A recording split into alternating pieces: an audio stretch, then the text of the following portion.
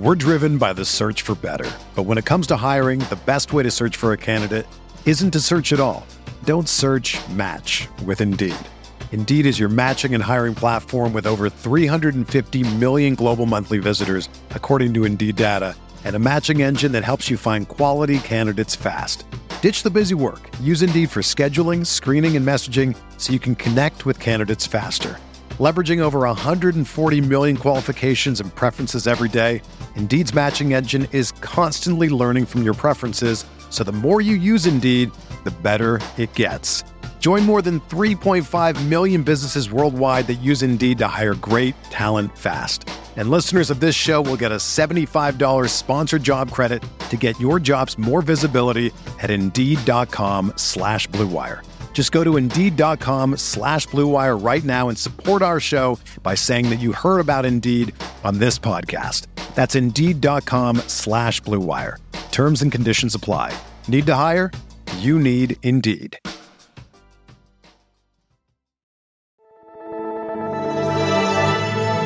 Blue Wire. First pick in the 1991 NBA Draft, the Charlotte Hornets select Larry Johnson from University. I'm not supposed to be here, man. A lot of people from where I'm from, don't make it.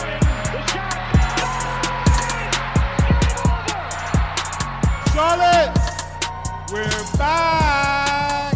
All right, welcome to another Buzzbeat, a Charlotte Hornets podcast. This is Richie and Lee and Spencer and Brian on Sunday morning talked three different prospects: Duren of Memphis, Kessler of Auburn, and Mark Williams of Duke. Highlighted their pros and cons of each of these three bigs, which one of these bigs would be worth it for Charlotte in the lottery, and which one do they think is going to be the most seamless fit. They talked all about that. We actually recorded this in Slack's new feature called The Huddle.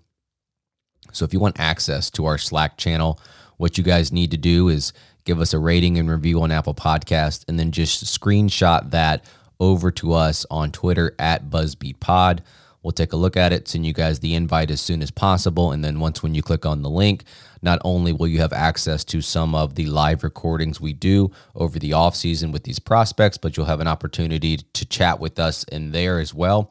There's about 70 members right now, some of them more active than others, but we talk about the coaching search, we talk about the Hornets, we talk about TV, we talk about anything and everything. So if you guys want access to that, again, just send us a DM of your Apple Podcast review. And we'll do more of these as the offseason progresses. But right now, let's go ahead and jump into the conversation of those three bigs: Duren, Kessler, and Williams.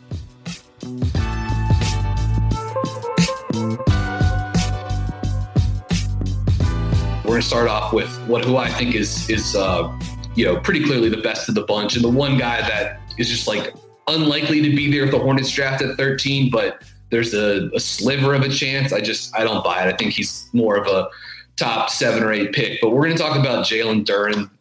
Finished his freshman year at Memphis, 6'11", 7'5" wingspan, 250 pounds, power center, physical center, and athletically pretty darn special. So I'll start off, I guess, by just kind of getting into some of the physical traits with Duren.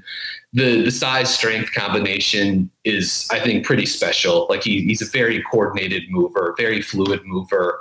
His footwork, I think, is really, really impressive. His coordination for that size is terrific. And the vertical leap is explosive. Like the guy gets off the floor in no time. And with that wingspan, he really can be an absolute terror around the basket. So I really like the upside he has on defense. I think he is one of the better defensive prospects in this draft. Overall, I think the processing speed got better as the year went along at Memphis. It's worth noting he is really one of the youngest, sort of like projected lottery picks, if not the youngest, like American prospect for the draft. Yeah, I've got him as basically the youngest player in the draft. Yeah, exactly. He doesn't turn 19 until November, so he'll be 18 still at the start of the season, which is crazy.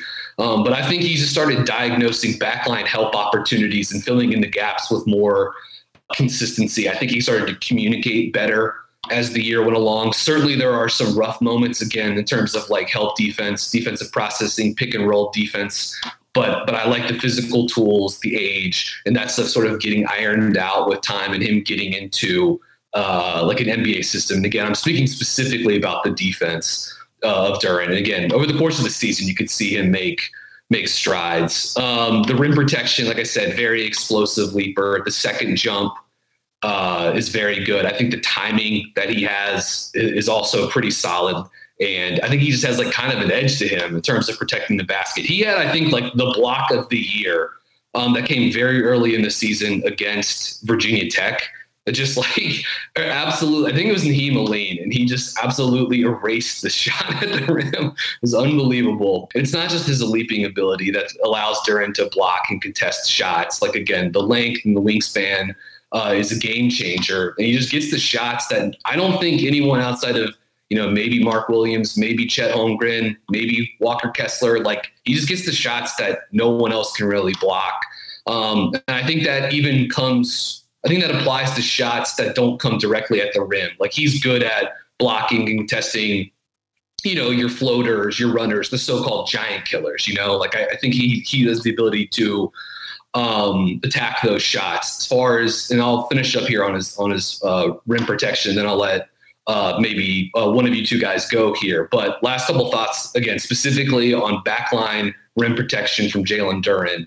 He can block shots with both hands. Like he'll use whichever one is closer, which I think is actually like kind of unique for this draft class. And he's more than willing to block shots as like a deflection, right? So this is like the classic, like Bill Russell will block a shot to keep it in play and hopefully jumpstart your transition game. And again, the shot block numbers for him this season were absolutely incredible, as are they going to be for the other two guys we're going to talk about. But Spencer, why don't I turn to you first here? What do you think about Jalen Duren as a backline rim protector? Is he the missing piece that Charlotte needs for its defense here? Maybe not at 18 and a half years old, but I do think that this guy, I mean, he's probably my favorite, just in terms of pure potential of these three we're going to discuss today as well. I agree with that.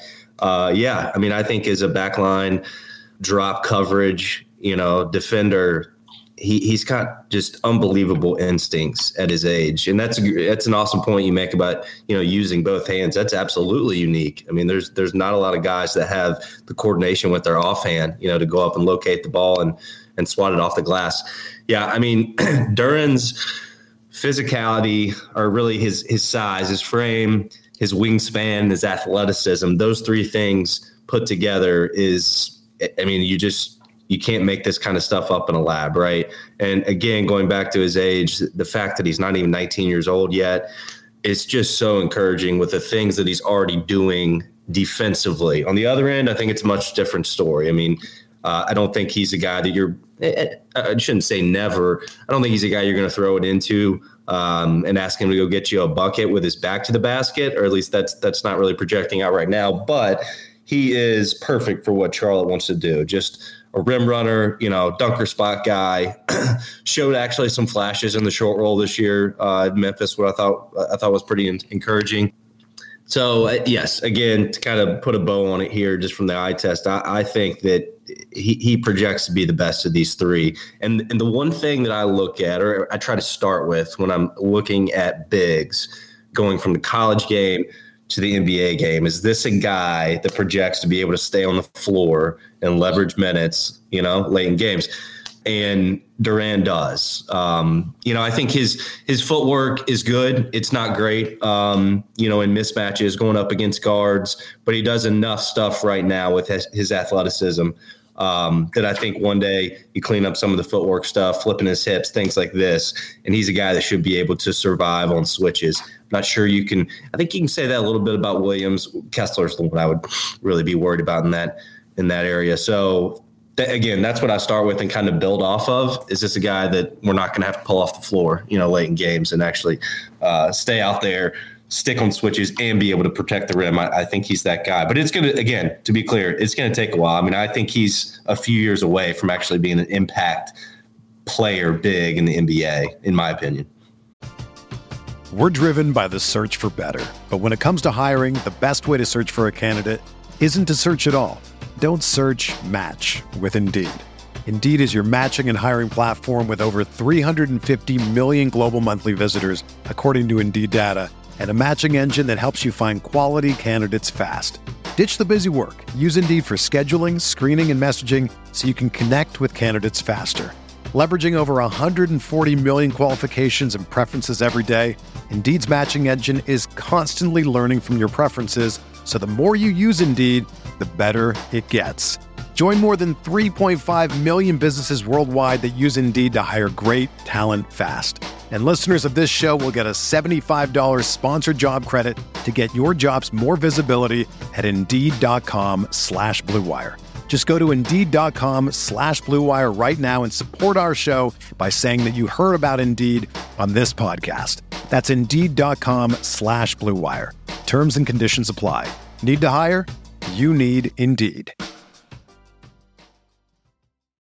When you need mealtime inspiration, it's worth shopping Kroger, where you'll find over 30,000 mouth-watering choices that excite your inner foodie. And no matter what tasty choice you make, you'll enjoy our everyday low prices, plus extra ways to save, like digital coupons worth over $600 each week. You can also save up to $1 off per gallon at the pump with fuel points. More savings and more inspiring flavors make shopping Kroger worth it every time. Kroger, fresh for everyone. Fuel restrictions apply.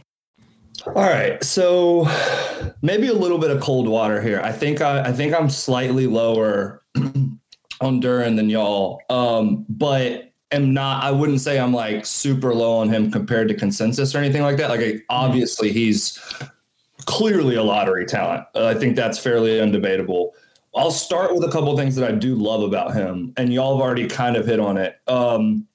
Number one, like it's kind of a shame he's grouped in with these two other guys because he is an awesome rim protector. But when when you're compared to Walker Kessler and Mark Williams, like the rim protection numbers just don't quite pop as much as they would if you compared him to some of the other bigs in this draft class. Like he was first in the American with almost a 10% block percentage. But like Walker Kessler has like a 19% block percentage, which is, I mean, ridiculous. It was an all-time number, basically. Yeah. It's to say he wasn't as good as the best college basketball blocker in the history of the sport. Exactly. That's basically what I'm trying to say. I mean, you look back at a guy like Okongwu, who was an incredible rim protector in college, and he was like at 11 or 12% block percentage. So like this is a fantastic number for Duren. He's like Brian said, he's the youngest player in the draft. I do think he has two qualities that are pretty darn important. So maybe I'm like talking myself out of my own opinion right now, but he's got two qualities that I think he's better than at Kessler and Williams. I don't think any of them are great passers, but I think he is probably the best kind of like short roll, instinctual passer of this group, like pretty clearly, honestly. Yeah. I don't think it's close, honestly. Yeah, it's not super close. Like Spencer kind of alluded to it. Like he was like, there's some flashes of like some good short roll decision making. I think that's absolutely true and would be like super valuable. I also think he is the best equipped of this group to like bend his knees, sit down, and try and guard a NBA guard or NBA wing in switch situations. Like, I think he's still going to really struggle in that aspect early in his career, but I think his physical profile and athleticism, like he is the best equipped, like Spencer said, to not be played off the floor late in games because of that as an issue. He's a great athlete. He is strong as an ox. And again, like I know it sounds like a broken record, but he's 18. Like that's kind of crazy. Where I get concerned about him is offensively. Like yes, he does have the potential to become a good passer and kind of like leverage situations where the offense has an advantage and he's going downhill. I think that's important. And Spencer kind of talked about it a little bit, like, he's basically either catch and finish or like use his strength to overpower like a college center. and kind of just like bruise his way to the basket. That just doesn't seem like a great recipe for like offensive success at the next level for him. I don't think he's going to be able to just, essentially use his strength to overpower NBA centers and score around the basket, nor will he even really get the ball in that type of situation. Like, nobody's going to throw the ball to Jalen Duren like in the post over and over again at the NBA level, obviously.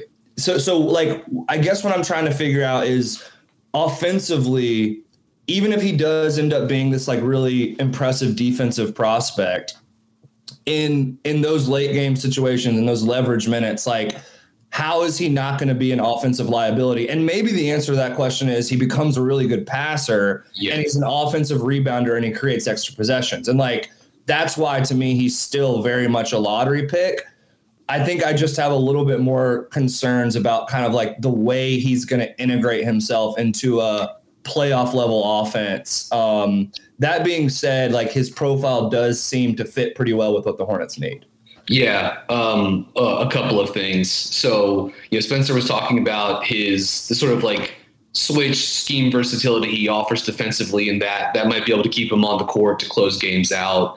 I think there are two things offensively that he can also offer, both of which got touched on. But like, first off, the offensive rebounding, like he'll do the Tyson Chandler back tap. Mark Williams will do that too. Mark Williams got very good. Duke clearly coached him up on doing that. Mark does that all the time. All the time. You knew they were going to coach him up to do that, and then he went out and was very good at doing it this season too. I do think the passing with Duren is also the thing that can keep him on the court here in these situations, because it's the short roll passing, right? Nothing super advanced, not splitting the atom, but the kick out looks will pick out weak side shooters. And I think that adds intrigue to him as like a pick and roll target, right? Like he profiles seemingly as like a run jump center lob guy. But he can catch in space and the processing, like it's a work in progress, but like there is something there. I think that actually matters quite a bit. The other thing that I would say, and this is maybe further down the road, but I could also see him potentially being like a hub at the elbow in the high post, a guy that can, has a nice touch on high-low entry passes when he was the one making the entry pass. He can make reads. He can pick out cutters, actually, when given the opportunity. Didn't get like a ton of passing possessions, but pretty creative. He can pass with either hand, just like he can block shots with either hand. He can do it at weird angles. He'll try to fit passes into tight windows. That doesn't always work, but at least he's trying it, right? Like these other guys aren't even trying to do that. I also think he would really benefit from playing in a like less chaotic, less frenetic system than he had at Memphis, which he's guaranteed to get in the NBA, right? And I think that translates with his finishes as well. Like he played in a cramped offense. Memphis this season, a three-point attempt rate of 30.4%. That was 332nd nationally. It's like one of the lowest three-point attempt rates in the country.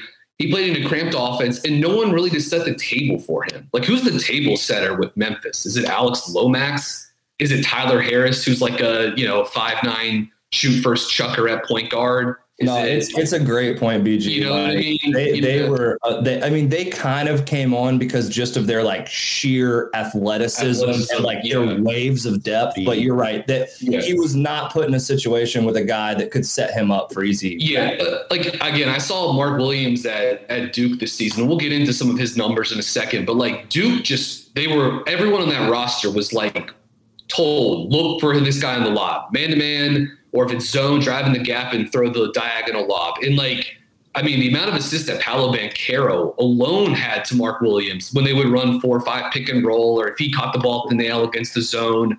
And just like, if he could have had that, like multiple NBA style playmakers setting him up, I think that probably would have gone a long way. I think the post passing is intriguing as well. Like, there was some up and down in terms of like how he handled double teams, passing around those coverages. The processing wasn't always great, but there were definitely flashes. The only thing is, it's like, if he doesn't ever come online as like a post scorer, you know what I mean? And right now that seems possibly unlikely, or only a small chance of that happening. Then like the post passing is not going to get you much. Now, I think he can still be a guy that can help run DHOs at the elbow, like do that kind of stuff. So I'm intrigued with that. He's got a little bit of a handle, not exactly a guy that like gets into tight spaces with like a functional handle, but he can use it in the open floor or help flip sides of the court, like in a half court set that's gotten pinned on one side of the court. Like you can see him as being a guy that could really run delay action, right? Like something the Hornets did all the time under James Borrego, something the Boston Celtics do all the time with Al Horford, but they throw it to him in the middle. They've got two guys on each side and they get into Chicago action or they get into split action. And I just kind of like his ball handling skills with like a dribble handoff specifically, like these quick flips. It's the smooth transition from those flips into like slipping or rolling downhill. And I'd like to see him do more of that. And I think you're going to get that like at the next level, right? More spacing, better ball handlers, better creators. And I think that stuff is like the biggest separator for him versus Williams and Walker Kessler and Christian Koloko. Like he can face up and do stuff with the basketball. Yeah. And so that's where I'm like kind of most intrigued by. And the last thing I will circle back to, you guys sort of touched on this already, but pick and roll defense, I did want to bring this up. This guy, like, I just think the scheme versatility he can offer is intriguing because he can switch. I think he's going to be big enough and strong enough that he could play the drop. Like he's not, I'm guessing his standing, I'd have to double check, but like, I'm sure Mark Williams has like the biggest standing reach of these guys we're going to talk today. So, maybe Duren doesn't have that necessarily, but I think he can play drop. I think he's got the footwork and the ability to play up at the level or switch. And so I don't know. I think all of that is actually pretty intriguing. And that's one of the other reasons why I think he could possibly stay on the court late in games, because even if you're trying to like mix coverages, you're trying to throw a different target at the offense every time down the court. Duren, I think, is a guy that could potentially give you some of that. Or okay, this time we're in switch. When this guy comes off a DHO, we're in drop. You know what I mean? I think he has the ability to give you some of that. So I'm pretty bullish on Duren. If he fell to if Charlotte picks 13th and he falls to them, I think it's like, I think it's a home run because he's probably the best player available if he falls to that range, and he fits a position of need too. So any other thoughts you guys have on Duren? Well, you were getting to it. The only other thing I was going to say is just like the templates that like Charlotte's offensive scheme, there are already templates in the playbook that give him immediate reps, right? Yeah. You were talking about those actions, and that's what I think is intriguing about the Durant-Charlotte fit specifically is that, he's young. Yeah, he's going to probably look pretty shitty in his rookie year, high turnover kind of guy. But, Charlotte's already got these kind of things in their system. They're a high cutting team. You mentioned the Chicago action. Just imagine Duran in the Plumlee, at the elbow situation. Exactly. So, he's going to get reps. You're going to find out quickly where we need to tap into more and where we need to reel back. And you couldn't say that with a big about every franchise or system in the league. So I think this fit specifically is pretty intriguing. Yeah, and you got to remember too, like not just the pick and roll, spread pick and roll with LaMelo, but also Terry is very good. Like Terry really uses those handoffs. That's kind of where he's best in terms of like screen roll stuff, not just like spread pick and roll with Terry. But maybe if Duren, gets it figured out and Terry's still around, then all of a sudden, like those guys make a lot of sense as dribble handoff partners. And just like the front court athleticism of having, Duren, Miles Bridges, and PJ Washington is pretty fun to ponder, especially if JT Thor's like your wild card guy, coming off the bench, and Kai Jones don't want to have him out either, but just like the athletes that Charlotte would have in the front court, assuming this core stays together, and like, who knows, there could be a lot of moves on the horizon for Charlotte. Some of these guys in picks could be getting pushed around, but Lee, any last thoughts on Duren before we flip the page to another prospect? Last thoughts would be another feather in his cap. I know we've already talked about the age, but just to contextualize it, like he's a full 2 years younger than both of these guys we're about to talk about, which is, I mean, you think about what a guy like Duren would look like as a junior in the NCAA, and he would be a monster, So that's very, I think, important context. And I do agree about all of the kind of like schematic synergies here with what he brings and what Charlotte lacks. Like there is very much kind of like a puzzle piece aspect there. And to be clear, even if I'm like slightly lower on him than y'all, if he's available at 13, like you pick up the phone and you make the pick. So it's a no-brainer. I would be thrilled for him to be there. I don't think he will be, but I'd be thrilled if he was. Yeah. Someone's mock this week, I think it was Wasserman. I think he had him at 12, and it was like, ooh, that's close, a little intriguing. But I honestly don't see him getting outside the top 10, even if he is sort of closer to 10. Last thing I want to say about Duren, and then we'll flip the page. I think he kind of wants it, which is a big deal for big guys like that. If you saw him the way like he went at Chet Holmgren in the NCAA tournament, that was just incredible to watch those guys go at one another. I thought both had really special moments. I think everyone that came out of that was trying to have like takes about one guy versus the other guy. Like that was kind of annoying. But if you just sort of like took in the game, there was some really intriguing stuff, including the fact that like Duren obviously wanted to go at Chet. And I kind of like that. Like, it was like watching like two superheroes fight. Yeah. And like that's when the NCAA tournament is like, at it, like not at its best, but that's like one of the most fun moments is you get a Kongwu versus Gonzaga, or you get, and then Holmgren and Duren, and they play, I don't really even think of Chet as quite a center, but, certainly a big guy and another rim protector too. But all right, here we go. We're going to flip the page here to Walker Kessler. Just finished his sophomore season at Auburn after playing his freshman year at North Carolina, and leaving right around when UNC was getting set to make its coaching change from Roy Williams to Hubert Davis. There's probably a few stories in there, but we'll save those for another time. Pure rim protector. And some of the, his like almost for college basketball, like quite possibly like historical, rim protection numbers. 7.1 blocks per 40 minutes this season, 10 blocks per 100 possessions at Auburn. Absolutely insane numbers. 18.8% block rate.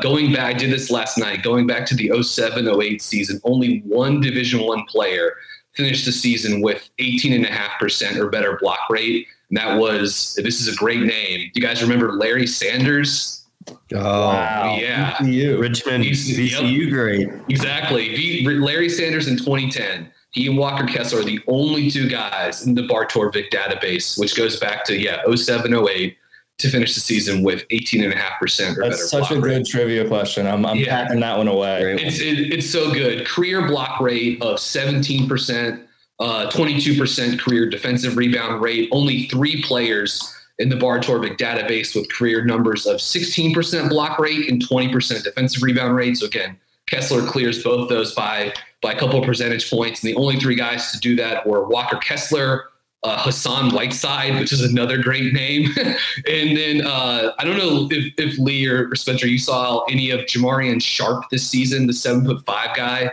at Western Kentucky. I caught a little bit of him. It's funny. I actually, next in my queue is Memphis, Western Kentucky. I haven't watched it yet though. He's comically big. It's hilarious.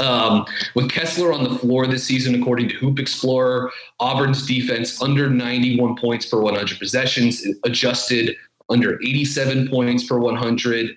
Again, with Kessler on the court, opponents under 42% shooting on twos, 28% shooting on the mid-range, and under 50% shooting at the rim, again, with Kessler on the court. And those numbers, by the way, were like even pretty much with him on off. Auburn was a top 10 defense. And I suppose it certainly helps to have a big man room that includes Jabari Smith, Jalen Williams, and Dylan Carville. That's not bad talent there for Bruce Pearl. As far as the rim protection goes, not the fastest mover, which is a nice way of me saying I think he's pretty slow. However, his recovery efforts and his ability to close down space are pretty darn good because of his size and length. This is a guy that has, because of the system he was in, was asked to get out and switch. I don't think that's something he's going to do at the next level. I think defensively, he's a guy that you're probably hoping can be a drop center for you. Like, I think ultimately that's kind of what you would like to get, is him be a guy that could just sort of close down the paint and be a power rim protector. Offensively, we can get into this more, but I'll turn it over to you guys. I do think like in terms of the system, he needs to play with like a 4 that can stretch it, because I think the offense is pretty limited. But Lee, why don't we start with you? I know you're a guy that's been high on Kessler throughout the season. What were your thoughts on year 2 Walker Kessler with the Auburn Tigers? Yeah, so Kessler was a guy I have kind of remained pretty high on. I will say, though, that I think as the season went along, I think I just became a little more like rational and aware of his limitations than I was early in the season. So I have cooled on him just a bit, but like you already did a great job of laying out kind of like his historical rim protection and block numbers, which are just mind-boggling.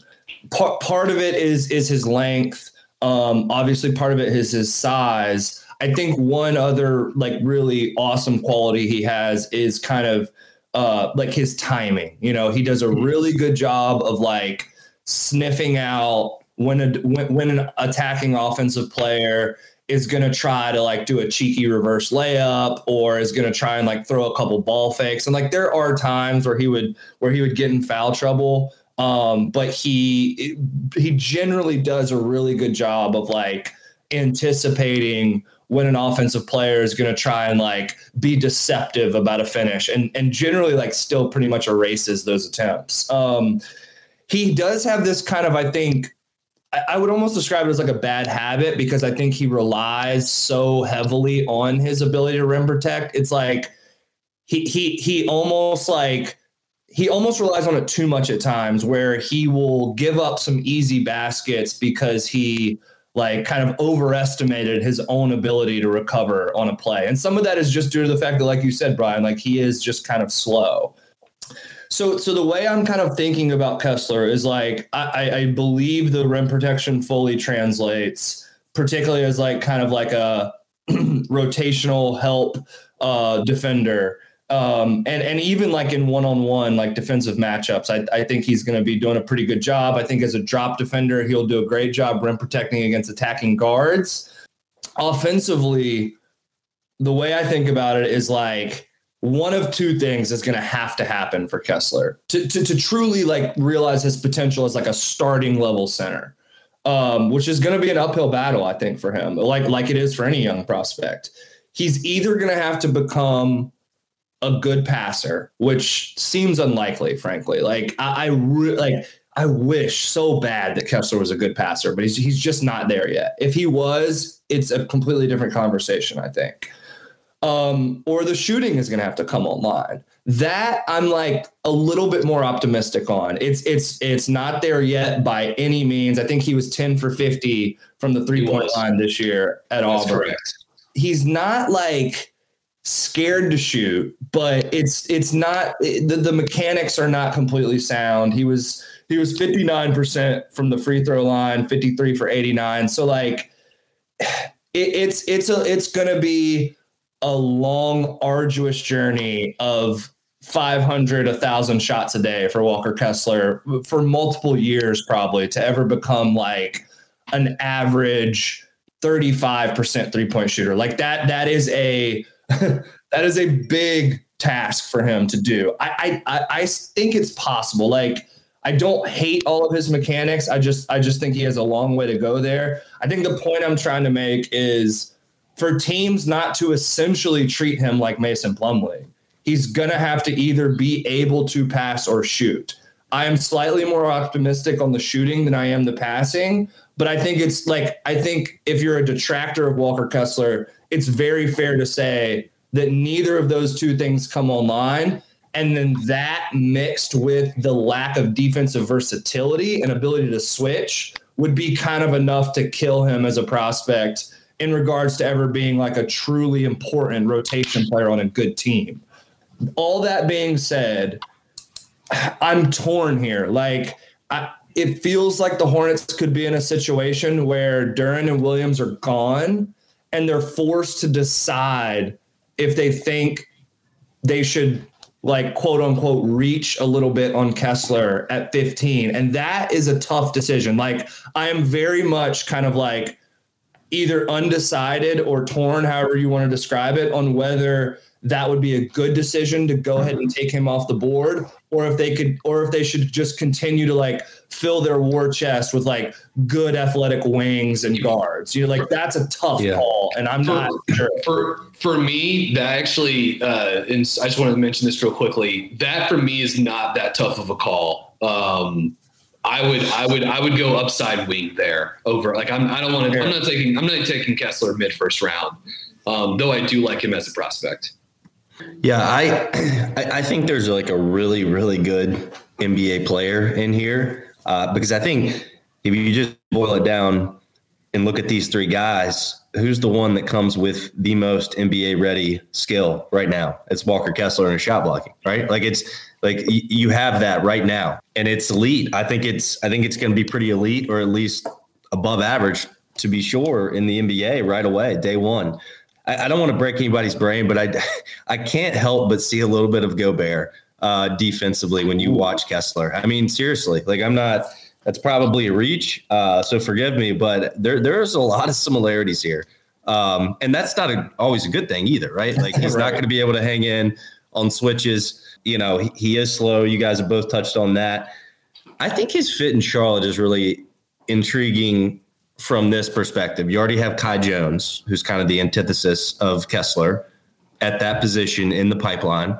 You have another lottery pick. We're just assuming they're going to use both, where you could get a Jeremy Sochan, who covers up for all of Kessler's late game sins. You know what I mean? So like there's ways to place the chess pieces on the board where I think that maybe Kessler's the perfect regular season center for Charlotte, right? Is the way I would kind of look at it. Just to cover up for that just awful deficiency that this team has had for years and years and years now, which is shot blocking. Just a guy in the middle that just deters stuff away. And you live with the deficiencies on offense. Opponents, yeah. Yeah, that just upgrades that piece of this team's game. But I mean, how you make him fit in offensively, I'm not really sure about his fit with LaMelo. That would be a tough coaching adjustment to make with the way these guys like to play offense. I'm not sure he really fits the up-tempo style either, although I do think he can run a straight line. I was kind of surprised when I started watching the film. I wouldn't call him an athlete, but he's better as a straight line sprinter than maybe I was even expecting. So anyways, I mean, you guys pretty much touched on all the strengths and weaknesses, but I think if you just boil it down, you look at, here's a player that I think is an above average, again, think about it as regular season NBA center. I do think that's Walker Kessler. Now, it's the same conversation we always have, though. It's like, does that translate to a winning playoff 5? And that's the answer. That's not always yes. So it's like the tale of, I think there's enough in here to draft him at 15. I probably wouldn't do it at 13, but I think there's enough in here to draft him at 15 and work with him on his athleticism, try to mine a shot, out of here. I think you're right, Lee. I don't think there's really a great passing big in here. And he kind of has a catapult jump shot right now where he loads it up on his right side and just the elbow kind of catapults a cannonball. Yeah. It's not pretty. Catapult is a kind way to describe it, probably. but also, his willingness to shoot it is a starting point, right? Like that's always a starting point for a big. Like okay. All right, yeah. He's got enough confidence, albeit maybe some irrational confidence, to shoot it. So let's work off of that.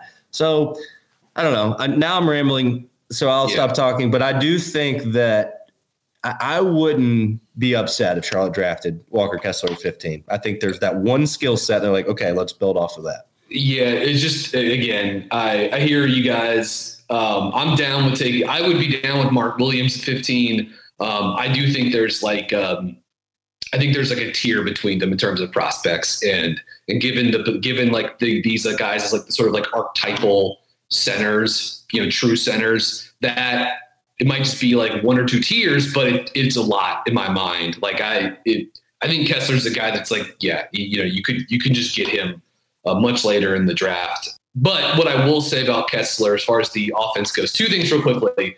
First off, MJ and Mitch are not taking the guy that transferred out of UNC with the 15th pick. I think we can feel pretty confident about that. Oh my God, Brian, I'm so jealous of that point. I don't know how I didn't think of that. That's true. Like, all right, we don't need to talk about that. It's just not happening. One of you guys brought up the Plumlee comp a second ago. I will say I was watching the second Auburn Ole Miss game yesterday, and like, pretty early in the game, Jabari Smith throws him a lob, and like he doesn't dunk it, but he like Kessler does like catch it in the air and like reverse lays it in. So maybe he's got more of the plum dog in him than we even think. But as far as the jump shot goes, like this has been a part of his game that's been discussed since he arrived at UNC, and it just hasn't happened yet, even with the volume that increased considerably this season at Auburn. For me, it's a little hard to be bullish on it right now. Career 20%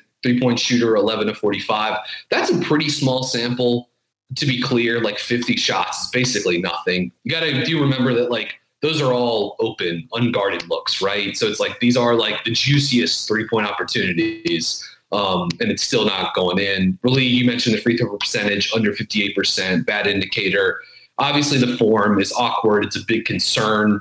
It's slow, and it's just so funny when you watch Auburn games and just like comparing the release of Jabari Smith, who's this like 6'10" shooting robot, you know, like rough comparison. Rough. Yeah, it's just like, yeah, you know, it's like it's such a funny because again, Kessler is so slow, and watching Jabari Smith shoot is like borderline like therapeutic. It's unbelievable. Special shooting prospect, to say the least. And look, I think it's possible that like Kessler cleans some of that stuff up. And if so, maybe that allows him to hit another level as a shooter, right? But even if he becomes some type of a shooter, like I'm still not sure like he becomes like a quote unquote like a stretch 5 guy. You know what I mean? Like I think maybe it's more in like the Nurkic capacity, right? Streaky, middling efficiency, even off of wide open looks with a ton of space where he catches it. The defense is willing to give him that shot, and he's just going to say, screw it. I'm so open. There's 6 seconds left on the shot clock. It's not like I can like get into a secondary action here. Like I'm getting the shot up. Best case scenario, maybe someone like Valanciunas, where it's like decent efficiency, but low volume, all wide open looks. So like maybe that, but like we got a ways to go.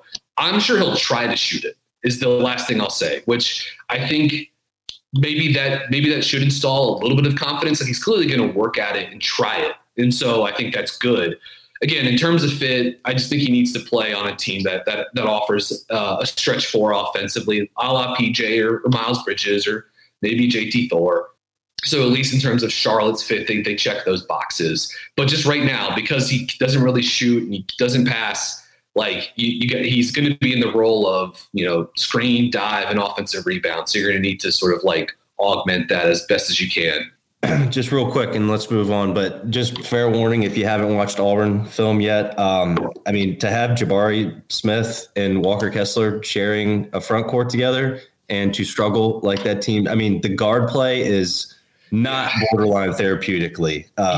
Very rough watch. Like it literally, if you almost put that front court in most other situations in Power 5 basketball, it's better. Those Auburn guards were just like brutal. I wanted to like Wendell Green Jr. this year. I really did. And I think he had flashes, but it did not all come together. And certainly like Alan Flanagan being hurt and just like having a completely lost season. Like he's not like a pure playmaker, but certainly a guy that can make stuff happen in a bunch of different spots on the floor. That hurt them a fair amount. Like, can you imagine if Sharif Cooper stuck around for one more year? All of a sudden he's in Auburn just spoon feeding both. Like you've got the best passer in the country feeding those guys. Kessler's probably like a shoe-in top 10. Just having a guy like that, you know what I mean? Like the guard play. I mean, to just not be able to tap into those two front court guys in the way that they could have is kind of amazing. It's not a direct comparison, but there are some aspects of the description you were making with Memphis, BG, where like they're for sure, like just not a great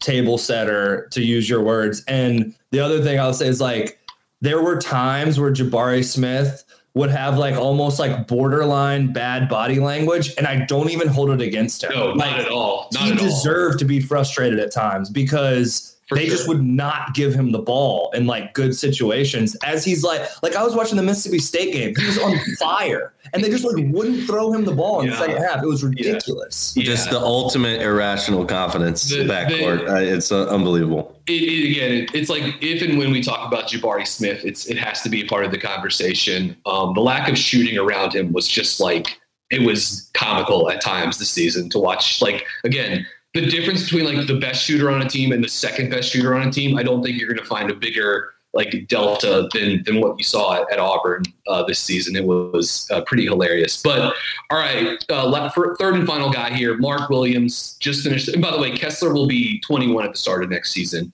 The NBA, Jalen Duren will still be 18 for a few more weeks. So keep that in mind as well. Mark Williams just came off a monster sophomore season, ACC Defensive Player of the Year. Although, let's be real, it should have been Reese Beekman at Virginia, as I wrote thousands and thousands of words about why that should have been the case, including. That's all right. Reese is got next year. He's front runner for next season. Allow me, but they're going to give it to Leaky Black. I'm sorry, Spencer. It's going to be Leaky Black. It's not fair, but it's. Well, I feel like you can pull some strings here, BG. You got to do something. I tried. The injustice is getting out of control. It was the most frustrating thing about this, and we'll I'm bringing it up now because we'll talk about it. But it was like, how can you be the ACC Defensive Player of the Year and you literally get played off the court in like a handful of games this season? Like because teams are picking and popping against you. It's it's the Gobert debate. Whatever. I wrote like literally before they played Texas Tech in the tournament, I wrote a thing called Mark Williams and the Rudy Gobert factor.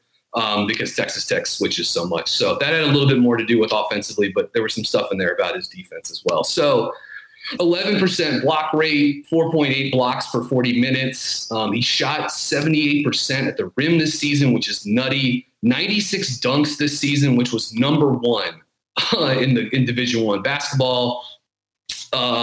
Since 2007, 2008, Williams is one of 7 Division I players to finish a year with 95 dunks, and the other guys are pretty cool names. Bam Adebayo, Anthony Davis, Obi Toppin, Montrezl Harrell, Taco Fall, and Udoka. So pretty good company there for Williams in terms of – now, it certainly helped that Duke played a lot of games this season, to be clear. But, he threw down a lot of dunks. I think Mark Williams you could see the light coming on with him the final 10 games of his freshman season before Duke's year, which was a weird season for Duke, but they really hit on something late in the year with moving Matthew Hurt back to the 4, Jalen Johnson leaves, moving Hurt to the 4 and playing Williams as this rim protector at center. And that's something that translated this season with Paolo Banchero, not the shooter that Matthew Hurt is, but just an incredible playmaker at the 4 spot. And Duke really hit on something with those two guys. But I think he made tremendous strides as a defender, even though he can still get played off the floor when opponents go 5 out or start cooking in pick and roll or pick and pop action. His fundamentals have really improved there, but he still gets burned in the pick and roll. And I think some of that was Duke missing on some sort of baseline instructions for where to place him. I think they wanted him to play up to the level too much. And I think that caused issues on the backside of I think teams were able to get to the rim around Williams just because there was just too much of gap in the middle of the lane. And I sort of worry about that getting to the NBA. I mean, I think some of that stuff will get straightened out, but just given the collective shooting, passing, ball handling in the NBA, I do worry a little bit about Williams being able to hold up in the pick and roll unless he's being asked to just drop. But he's going to need work there. I will say the game against Michigan State in the NCAA tournament was just a dominant performance in drop defense. Dominant. Just as good as it's going to be. And that's the one you want to remember with Williams. Just he has the ability to be dominant in terms of drop coverage. And look at him getting this tip finish over NC State. Look at NC State's crappy pick and roll defense trying to ice that, and they can't even keep the dang ball on one side of the court. Jericho Helms, where are you as the low man? Come on, man. Look at that. Trevor Keel's looking them off. Brian breaking down film for us as we. So frustrating. I was at that game. That play happened mere feet from me. But I think an organization a la Charlotte could look at Williams and they see a defensive stabilizer with the right player development. So it's a team that wants to play drop in the pick and roll, has to be intrigued by Williams, a 9'8" standing reach, which is just insane. And you believe it when you see him. He's legit 7 feet. His size, he's ridiculously big. He gets off the floor very quick leaping abilities, quick second jump, good speed. He does cover a lot of ground, even though I feel like he never was quite enough of a presence in on pick and pop looks. Like he can get out and contest, but it's just those shots are still going to be there. And they were there in college. They'll be there in the NBA. Has a tendency to overhelp. Is going to lunge for blocks and will leave the rim exposed for putbacks or offensive rebounds. Again, I think some of that's internal, but I also think Duke really empowered him and said, we want you to be terrifying for teams. We want you to try to block every shot. And so I think, that'll get corrected. That'll get smoothed out. He'll also get stronger, which will help. Even smaller players this season were able to post him up. You saw this with Jaden Gardner at Virginia. You saw this with Zed Key at Ohio State. The 6'7", 6'8" college power forward college centers, those guys can back him down. Sidney Curry from Louisville. We're playing Louisville highlights on the screen right now. Sidney Curry put him underneath the basket on a couple of design post-ups in this game. But defensively, there's a lot of upside there, and he would make a lot of sense for Charlotte because he fits a need on both sides of the court as a guy that can dive, screen, get to the rim, finish, play above the rim, catch lobs. He's very good at doing that. Pretty good body control. Defensively, going to need to get more coordinated, going to need to get more athletic, and going to need to get stronger. So, Spencer, what are your thoughts on Mark Williams as a prospect? And as a fellow, I guess you're not from Virginia, but you lived in Virginia for a period of time. So a guy that has spent some time in the Commonwealth as well. Yeah, from Virginia Beach, played at Norfolk Academy, if I'm not mistaken. A few things that stick out about Williams, his in terms of strengths and why I would tend to be bullish, he's improved a lot in 16 to 18 months or whatever. I think you mentioned what sticks out the most about him, just, when you're comparing him to these other prospects we've talked about today, he's definitely the most athletic of these three from waist down. I mean, he gets off, he's so light on his feet. He gets off the floor so quickly. You mentioned his second jump. That's really, really intriguing to me on the offensive glass, obviously being able to block shots in a quick twitch way, which I'm not sure the other two prospects can say it in the same way, that Williams can. He's probably the most complete out of these three prospects too, just in terms of things you can tap into on both ends of the floor. Duke, not the most well-disciplined man-to-man defensive team traditionally under Coach K, not the last few years. So I always think it's a tough scout looking at their bigs because the discipline does tend to be so all over the map. But you mentioned he's very clearly could be a dominant drop center on the defensive end. So, and I do think that Charlotte could tap into that. I'm still just not sure where I land Williams overall. I think that defensively, again, his athleticism, his shot blocking, ability to be a drop center that you can kind of anchor your defense behind, that's all good. I'm not sure about how the rest of it translates. Right now he's a catch and dunk kind of guy, a lob threat. Can he be a passing, just a decent, you can survive with him passing big in the NBA. I'm not sure about that yet. And then obviously I don't think there's any kind of shooting potential here. So offensively, I don't know where I stand quite yet on him, but I wouldn't be upset to see Charlotte, take him at 13 or even 15, because I think he's ready to play day one, and mentioned all the things defensively, that he's going to bring to the table. I just still think honestly, I'd probably rather have a Walker Kessler type, just that I know I'm getting this one elite skill on day one, can plug and play that and then build around it. I think Williams does a lot of things really, really good and nothing great. So from that standpoint, I'm still just a little undecided, I guess.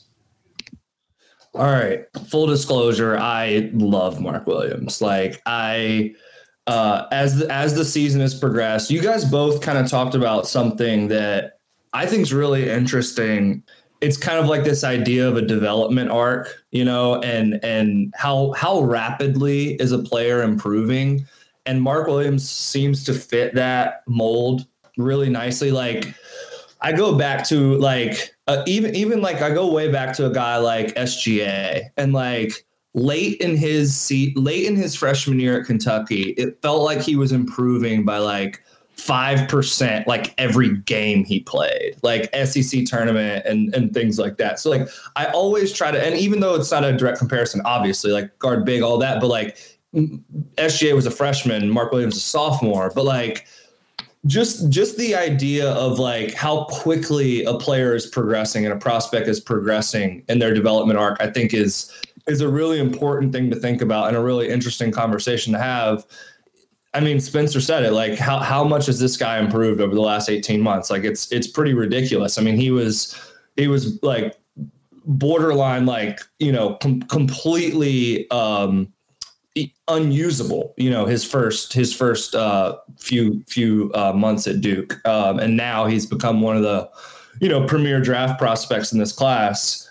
So a couple things, like number one, you got, like, Brian, you're right. Like he is a bit overzealous at times as a rim protector, as a help defender, and that put Duke in some bad spots at times. He also was in probably the best situation, I think, kind of not even debatable. Out of these three guys, he was in the best situation to succeed because of Duke's, like, I mean, you know, supreme talent and roster construction and the fact that they had two guards that were actually willing to set him up for easy baskets. You talked about, like, everyone on that roster was like, even the power forward was like essential in setting him up, you know? And to be clear, maybe that's not maybe, I do think that's what gives me a little bit of pause. Like, this guy was spoon fed almost everything offensively this year, you know? And so that, I don't know. That can certainly play into the improvement, right? He's definitely improved. Not sure how much he has offensively in a vacuum, maybe. Keep going, Lee, and then I'll jump in on. I'll kick it right back to you. The only counterpoint I think I would make to that is it's certainly a concern, and I think it's very, very true. But I think a guy like LaMelo, like, will do that for him, and that's why I kind of really like. Totally fair, yeah. Yeah, we're just gonna. Yeah, I mean, LaMelo is a great. You know, he's the great call, and getting to play with someone like Bridges, you know, a guy that can really pass at that spot is pretty impressive too. As far as him being spoon fed, yeah, I mean, like, Wendell Moore Jr. to Mark Williams, 42 assists this season. That was tied for number one on the team with Wendell Moore Jr. to Banchero, 42 assists. Paolo Banchero to Mark Williams, 39 assists this season. Jeremy Roach to Mark Williams, 32 assists this season. Trevor Keels to Mark Williams, 25 assists. I mean, like, no surprise. It's like all of Duke's awesome guards and future NBA players passed him the ball very well. So yeah, he was in the ideal situation offensively. I think defensively, you know, maybe there's some stuff you can talk about a little bit. Duke was definitely, like, more versatile guarding pick and rolls when Theo John was out there. Maybe not, like, as good as just having, like, Williams in the drop and Williams rim protection, but John being able to switch or being able to show and slide a little bit better 20 some feet from the hoop was something to keep an eye on. This was something else that I brought up during the season when doing the very stupid and silly Defensive Player of the Year argument. Duke's defense was actually less efficient with Mark Williams on the court this season. 103 points per 100 possessions with Williams off the court, 96.3 points. Even when you adjust it, they were still better with him on the bench this season. That's, you never want to build too much off just, like, individual defensive rating, right? Because so much goes into that. And we can be far more savvy with how we're evaluating these prospects. So again, Williams has the chance to be a special rim protector. Honestly, for me, it's kind of like, I know Kessler's numbers are better in terms of blocks. I think they're both I think they're like similar rim protectors. I'm going to be honest with you. Like, again, maybe that's silly to argue because Kessler's numbers are so impressive, but Williams' ability to block shots is still like a 99 in this class, in my opinion. So I worry about the scheme versatility defensively, even though I think he showed the ability at times to guard higher. Duke used him to switch at times, and, like, he doesn't really get down in his stance, but laterally he's pretty athletic. And that's something Coach K actually talked about this season a lot, where he was like, even from, like, November until, like, February this year, in the eyes of the staff at Duke, they thought Williams laterally got more explosive and was more fluid. I would tend to agree with them on that as well, although there's still a lot of stuff to iron out. As far as some of these sort of marginal offensive things we're talking about, he showed a little ability to face up and pass, kind of on occasionally on the short roll once every couple of games. Every now and then when he would catch at the elbow and face up, he can do that a little bit too. Be attacking the basket and a help defender would come over and he would dump it down. Pretty simple stuff, but at least some flashes. Yeah, not incapable for sure, but it's just not fluid yet, and there's some processing happening. Not to say that can't improve. I'm not sure where I stand on quite yet. Yeah, and again, the shot, he's not going to be a stretch 5. He did occasionally at times, even back to his freshman year, catches the elbow or at the nail and face up, and he's actually got a little bit of touch. And I think that does translate to the fact that he shot, 66% on free throws for his career. I was going to say, sneaky good free throw shooter. 73% this season too. Again, he's got a little bit of touch. I think he does need to. I think this is something he was improving on as the season went along too, but it would really need to ramp up in the NBA. Is the backline communication. You want to talk about Duke, that was the defense. Some of their defensive issues was they didn't talk. They just didn't talk enough. And I was at basically every home game this season for Duke. So that's something he's going to have to work on. He's a little you don't want this to be a knock against him because I think he dials it up, but he's a little soft spoken. He's a very personable, thoughtful person. So he's the kind of guy I think you would want to have in the locker room. He's got the mentality to want to learn and get better. But he's going to have to improve as a communicator, quarterbacking the back line of the defense. Just in terms of fit, it's 7-1, rim run, vertical lob threat, pick and roll, vertical lob threat partner for LaMelo that he just doesn't have right now, besides when they do the Bridges LaMelo pick and roll. Sneaky good free throw shooter was the other point I wanted to make. It just seems like a super, super clean fit. And I was actually at that Michigan State game in Greenville in the NCAA tournament. And Michigan State, they had a decent front line. They had Marcus Bingham, they had Marble, they had Malik Hall. They have some bodies. And he was just overwhelming is the way I would put it from a finishing around the rim standpoint, from a rim protection standpoint, just completely outclassed those guys. And the only other thing I wanted to bring up that's kind of more of a question for you, honestly, BG, because you saw this guy so intimately throughout the season. I came away thinking he has pretty good hands. Do you have any pushback there from a catching standpoint? I think they're pretty good. I wouldn't say it's these are, he catches everything, but no, I think for the most part, he's pretty solid. It was definitely not a weakness. I'll say that. Exactly. I think, I think he's pretty reliable. Both catching in space, maybe he doesn't know what to do with it, but he can make the catch and catching above the rim and in rebounds. Certainly he's got the back tap capability as well, which we sort of touched on earlier. He's very good at doing that. He's been schooled to do that. Duke clearly drilled that into his head. So creating extra possessions, I think, would be a great fit too for the Hornets from an offensive rebound standpoint. Yeah. And a guy that will, if he's playing closer to the level, will look to get a steal. His steal numbers for a pure rim protector weren't all that bad. Something to probably mention. The last thing I'll say about Williams, look, I believe he's a better prospect than Kessler and Koloko, and I'm fine. I'm cool with Charlotte taking him at 15. I'd be thrilled. I do think there's a little bit of opportunity cost, but I'm cool with it. To be clear, is taking him in that slot worth not trying for an athletic wing with some upside? Right. It depends. It depends on probably what you think about. Is Jeremy Sohan there? Is Tari Eason there? What do you think about Josh Minot? I like him quite a bit, but if you take, he's good. I like him a lot. But Williams would be a totally suitable pick, especially if they keep both these first round picks. You get the wing at 13.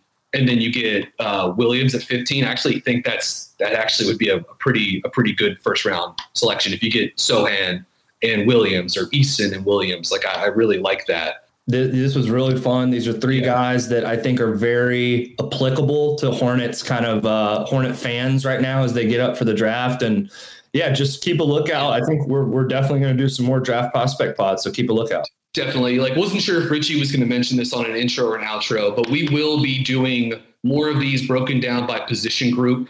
So we hit on the big guys because that's a topic of conversation, especially with the Hornets. But we're going to break these down into wings and scores and guard scores and certainly some of the upside wings that we mentioned, like Easton, like Sohan. So we're going to have a lot of draft content coming out the next 6 weeks or so. So thank you for listening to this episode of BuzzBeat. For Brian, Richie, Spencer, and Lee, signing off for now. We will talk to you guys soon. This is the story of the one. As head of maintenance at a concert hall, he knows the show must always go on. That's why he works behind the scenes, ensuring every light is working, the HVAC is humming, and his facility shines. With Grainger's supplies and solutions for every challenge he faces, plus 24/7 customer support, his venue never misses a beat. Call quickgrainger.com or just stop by. Grainger, for the ones who get it done.